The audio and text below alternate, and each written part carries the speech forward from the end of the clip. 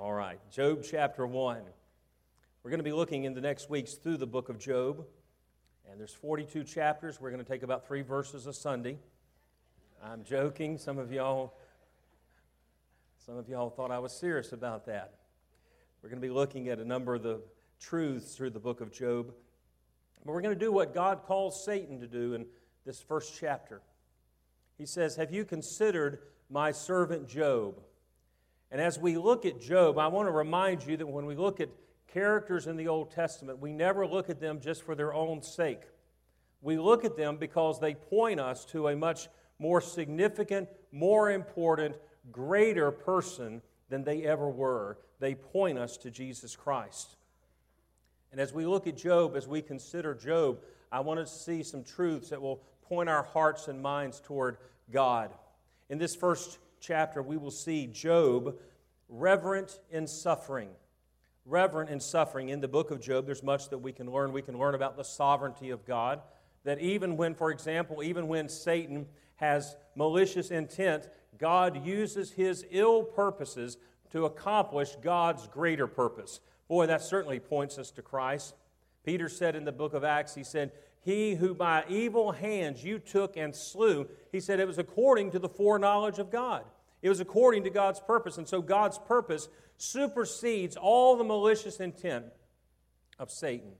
Satan had evil intent against Job, but God is sovereign over that. It does tell us some things about Satan. We get probably a greater glimpse into the activity of Satan in the book of Job than we do anywhere else in the Old Testament. It tells us about submission, the theme of submitting ourselves to God and submitting ourselves to His purpose and His plan in our lives. But I especially want to focus as we go through this study on the theme of suffering. Every person suffers. That's not being negative. I'm not a pessimist. I tend to consider myself more of a realist than an extreme optimist or pessimist. I lean toward the optimistic side, but I've lived long enough that I also know that things don't always turn out well in the way that we expect them, the way that we want them. So there's going to be suffering in our life. It's going to be varying degrees of suffering. There's some who suffer greatly, and it seems almost continuously. And then there's other things that come into our life, and we suffer either personally or we suffer vicariously through someone that we care about. I firmly believe that sometimes the burdens we carry for those that we care about are heavier than the burdens we carry for ourselves. We see those that we love. And sometimes there are many of you who are caring for your loved ones who are going through suffering. We ask the question, why do we suffer? One of the things that I do want to point out to you in the book of Job is how we should be careful in judging another believer who is going through difficult times and who is suffering.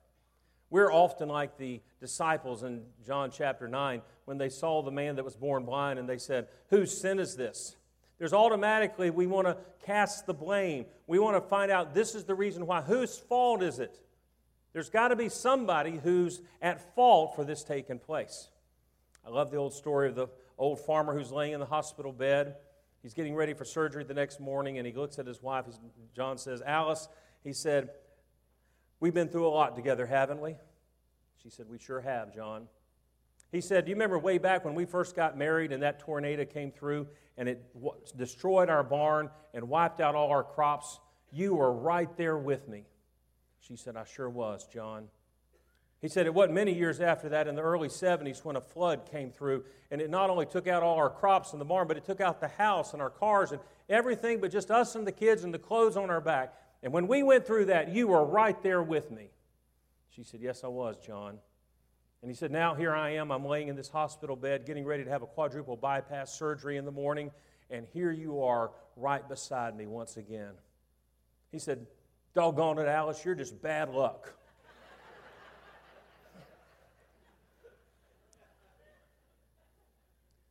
We try to find someone that we can blame for our faults, we can blame for our tragedies, the suffering that we go through. There are times in life, and the Bible tells us this, let me just quickly share this, when a believer will suffer because of sin. God chastises His children. That is certainly true. He whom the Lord loves, He chastens. But that is not always the case.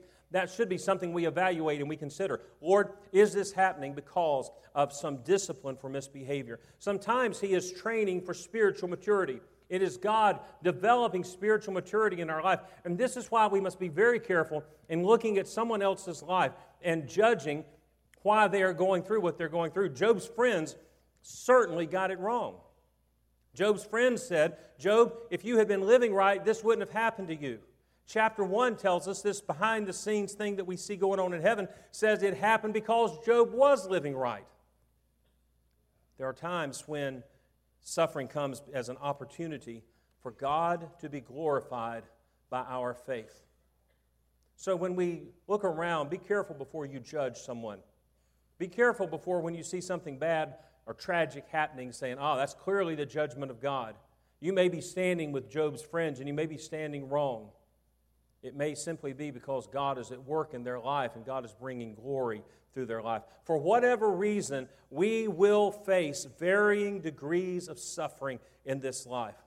God calls on Satan to consider Job, and that's what I want us to do this morning. That's the purpose of the book, that through Job we may know God in our suffering. That we may know God in our suffering. First of all, with me this morning, I want you to consider Job's testimony. What do we know about Job? Well, if you go from these first 5 verses, verse 1 tells us that he had moral success. He was a man who was upright. There was a man in the land of Uz whose name was Job. This man was perfect and upright. It means he was blameless. He was complete. He was mature. He was one that was without blame and one that feared God, and he eschewed evil. He hated that which was evil. We would say that's exactly what you would strive for in life. If you're looking for moral excellence, that is what you would strive for. Job was at the top of his game in this. Notice also his family's success as the world would look. In that day, if you had children, the more children you had, the more blessed you were. He had 7 sons and 3 daughters.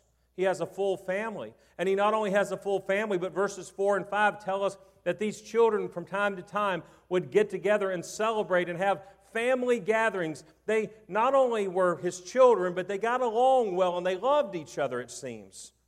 So things are going well on the family front. If you're looking from the horizontal view, if you're looking from the earthly view, everything is going well for Job. He was a material success. Verse 3 tells of his herds and his household. And it says at the end of the verse that this man was the greatest of all the men of the East. All of these things are success in what man can see. They can look and they can see that he's a moral man. They can see that he has a great family. They can see that he has great possessions. And he's not someone who has sacrificed his family to gain possessions. He is someone who is able to enjoy both of these. But what matters is not what others think about us. What matters is what God knows about us. And let me tell you that God knows exactly who we are. God knows the depths of our heart. Man looks on the outward appearance, but God looks on the heart. And there's folks who walk into church every Sunday, man, they look good on the outside. And if you looked at them, you might say, hey, they're a Job. But God knows the heart. What does God say about him? Look down in verse 8. The Lord said to Satan, hast thou considered my servant Job, that there is none like him in the earth, a perfect and an upright man, one that fears God and eschews evil. Word for word what verse 1 says about him. In other words, what Job appeared to be on the outside, he was on the inside. He had integrity. His outward living, the outward expression, his life was an outward expression of an inward reality. It's not important what others think of you. It's not important what you think of yourself. It is important what God knows. What others think and what you think is perception. What God knows is reality. And Job's testimony was he was blameless. This is what God said about him. But notice and consider with me also Job's test. What is the test that Job is going to face? There's the day, verse 6 tells us, when the sons of God, or the angels, came to present themselves before the Lord, and Satan came also among them. We don't know, and I won't take the time this morning to delve into this, but we don't know exactly what kind of access that Satan has into the heavenly places. We know that he was cast out from a place of authority, but it seems from this passage that he has some form of access. I will tell you that whatever access he has is limited by the power and the authority of God. And even when he intends evil, God will bring it for good, as we'll see in this passage. What is the test? God says, have you considered Job? And Satan does what many people have done since, and is sometimes true of believers. He says, well, does Job serve God for nothing? God, you've given him everything. You've blessed him. You've put a hedge of protection around him, and nothing can touch him. Nothing bad can happen to Job. Of course he's going to worship you. He worships you because you do him good. But if you took all of that away, here's the test. Does Job serve God because of what God has done for him? Or does he serve God because God is worthy to be worshiped? Let me ask us this morning the same question. Do we serve God? Do we worship God? Do we honor God because of who God is or because of what he does for us? Is God worthy of my praise based on his nature and his character and his being? And the answer to that is yes, a resounding yes. Worship is rooted in who God is, not what he has done for me. Now, yes, I give him thanks and I give him praise for all that he does for me, but he is worthy of worship because of who he is, and that is unchanging. So when we come to worship, I've heard people say things like this. I've seen tragedy come into people's lives. I've seen suffering come into people's lives, and they'll say things to this. They'll say, Pastor, I've tried my whole life to be a good Christian. I don't understand why God's letting this happen to me. Do you catch the bartering that's going on there? Now, I don't doubt that they are a godly person. They love God, and they intend well. But the heart of that is, I serve him, so God owes me. God owes you and I absolutely nothing. If he owed it to us, it is no longer grace. And so this idea of I'm going to do right so that God will do good by me. I'm going to put my money in the plate so I'll get back more and I'll be rich. And I'm going to come to church so I'll have protection from all these other things. And here's Job, and that's really the test. I've done all these things. Will Job continue? Will he worship God? Satan's motivation is malicious and evil, but ultimately Satan's quest will be used to bring glory to God. It's necessary for the entire universe to see that God is worthy of worship. His worth is not dependent on his gifts. And God is getting ready to demonstrate that through the life of Job. It's the same line of thinking that's found in 1 Peter chapter 1, verses 6 and 7, where he says, wherein you greatly rejoice, though now for a season, if need be, you are in heaviness through manifold temptations, through manifold sufferings and testings. He says, so that the trial of your faith, being much more precious than gold that perishes, though it be tried with fire, might be found unto praise and honor and glory at the appearing of Jesus Christ. What does he say? He says, the trial of your faith is more valuable than gold. So all the folks who think, I'll do for God and God's going to give me gold, God's getting ready. He may give us something far greater than gold. And that is that the trying our faith, that demonstrates that it is real, that demonstrates that it is not mercenary. It is not God paying me off to worship him. It is not some idol worship where I bring some sacrifice or offering in the spring season so that God blesses me with a bountiful crop. And if I connect all the dots and I push all the right buttons and I bring all the right offerings, then nothing but good is going to happen to me. That's a worship of a God who pays us off with his goodness. I don't worship God because of the good things he does. I worship him because he is good. He does good. He is amazingly good, but He does good because He is good, and that is what we are to worship. And so when we go through times of suffering, we need to be reminded of what that worship is. That's the test that Job is facing. Look back in chapter 1 again. Consider Job's trust. In verse 20, two of the most astounding verses in Scripture. Then Job arose and rent or tore his mantle, his outer clothing. He shaved his head and fell down upon the ground and worshiped. All of those first things are actions of sorrow and grief. And I remind you, especially those of you who are carrying grief right now, and you are experiencing grief, you have laid a loved one to rest, you have gone through times of grief, that grief and worship are often co-mingled together. We have this idea that when we come into worship, and let me say, I love joyful worship. I love if God moves in your heart and you're filled with joy, express that joy. That's what we should do.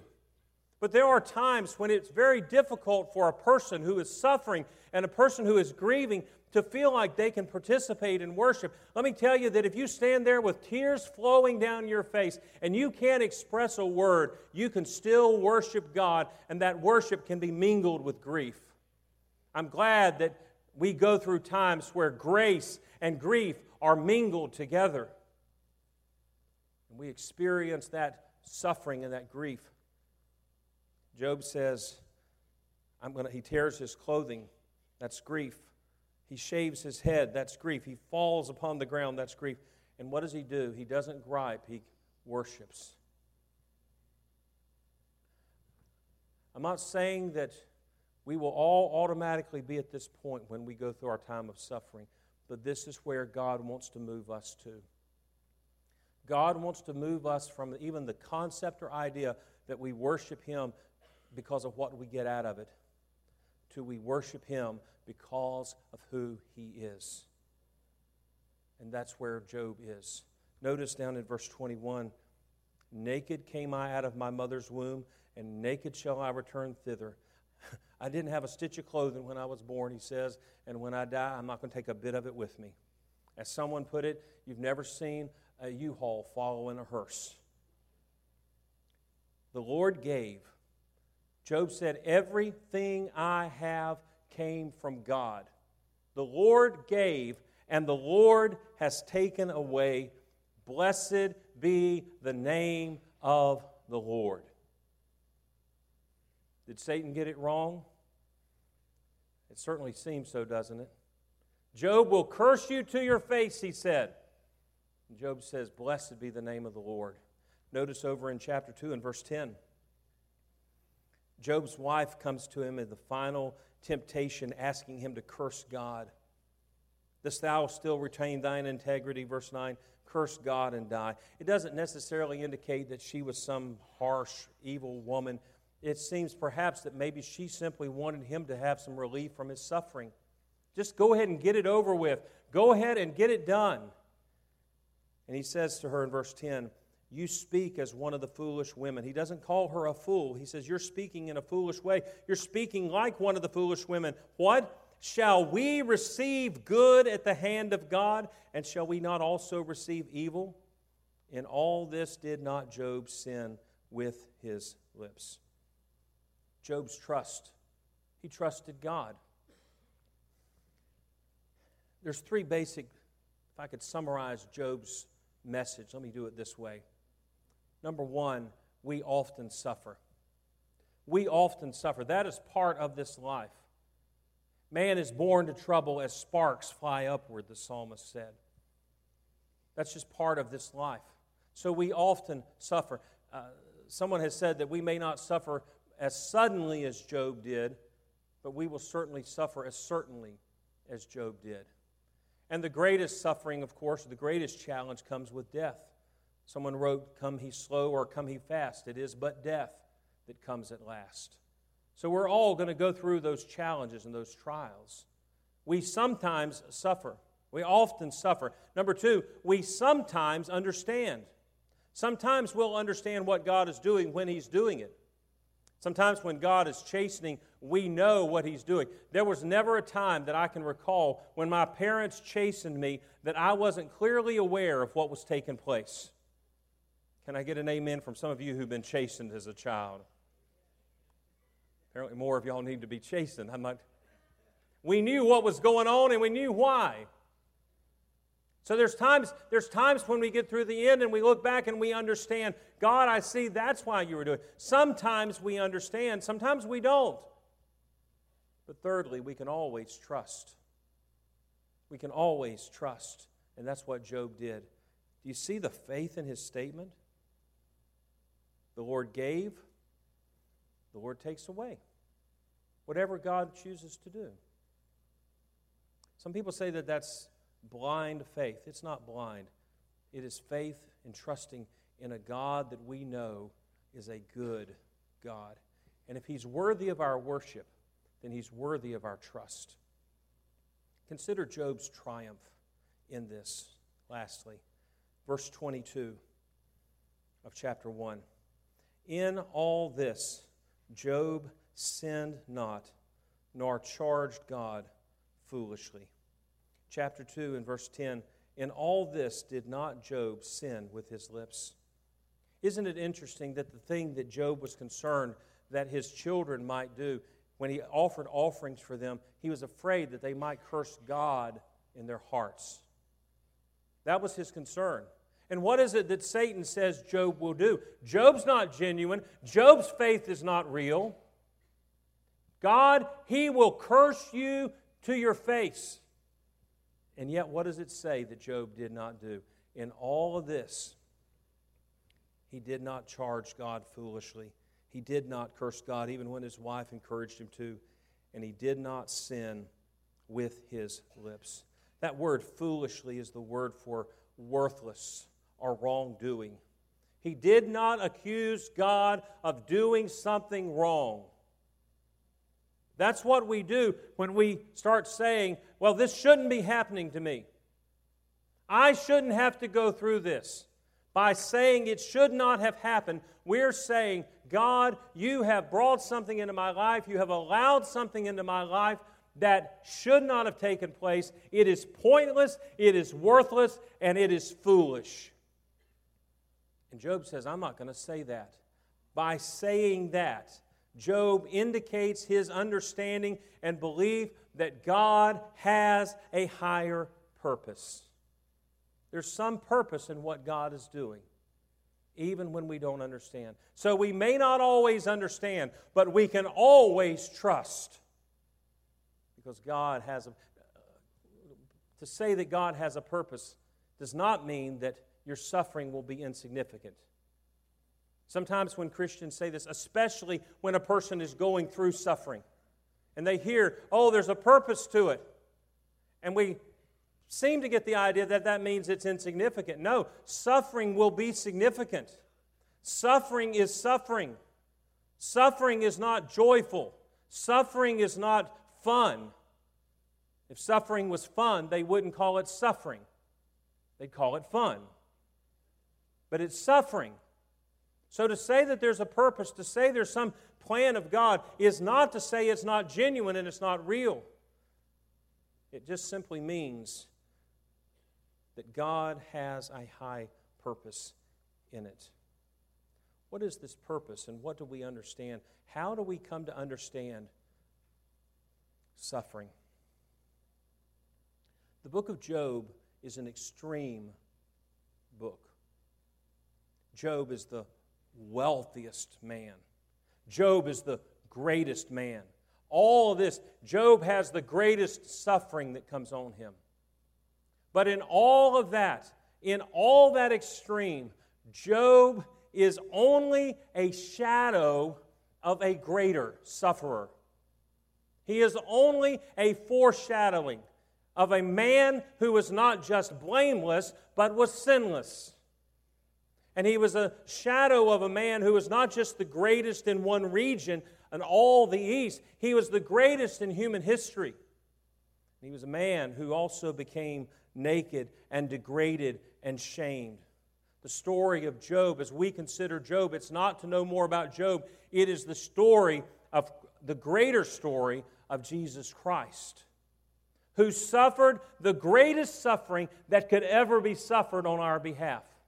And He is the high priest who has been touched with the feelings of our infirmities, and was in all points tempted like as we are, yet without sin. He suffered on our behalf. We read the book of Job and we think of Jesus, who suffered the depths of suffering for our sins.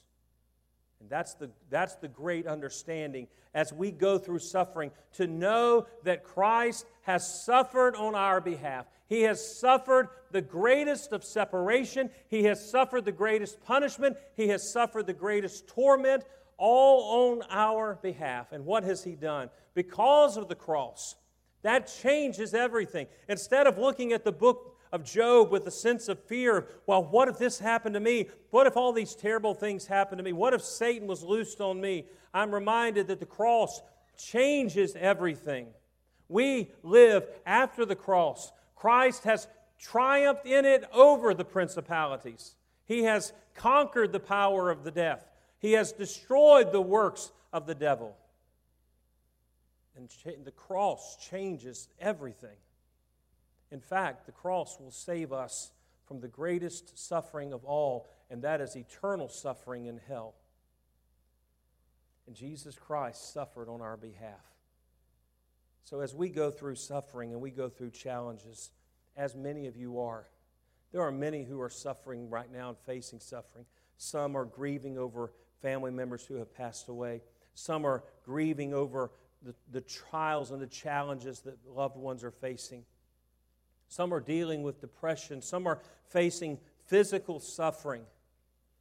Let me say to you from the example of Job that points us to the person of Christ, you may not always understand, but you can always trust. Because the God who loves us and is good enough to send His own Son for the greatest suffering imaginable is the same God who loves us. And the same God who has a purpose in the suffering of His Son to redeem many has a purpose in our suffering to accomplish great glory to Himself and great good for us. You can't always understand, but you can always trust.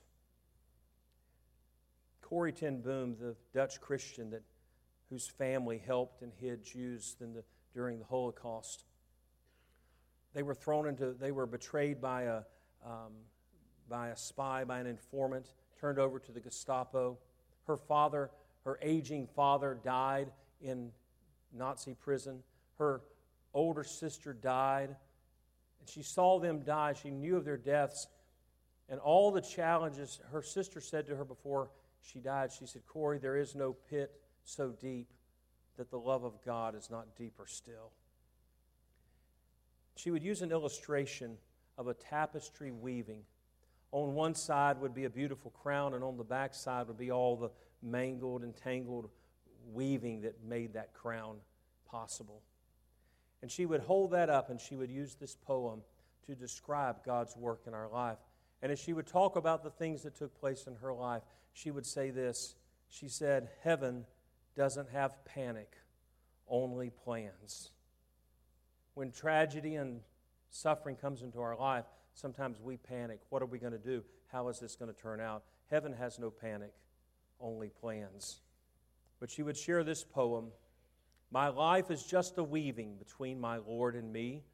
I cannot change the color. He works most steadily. Oftentimes He weaves in sorrow.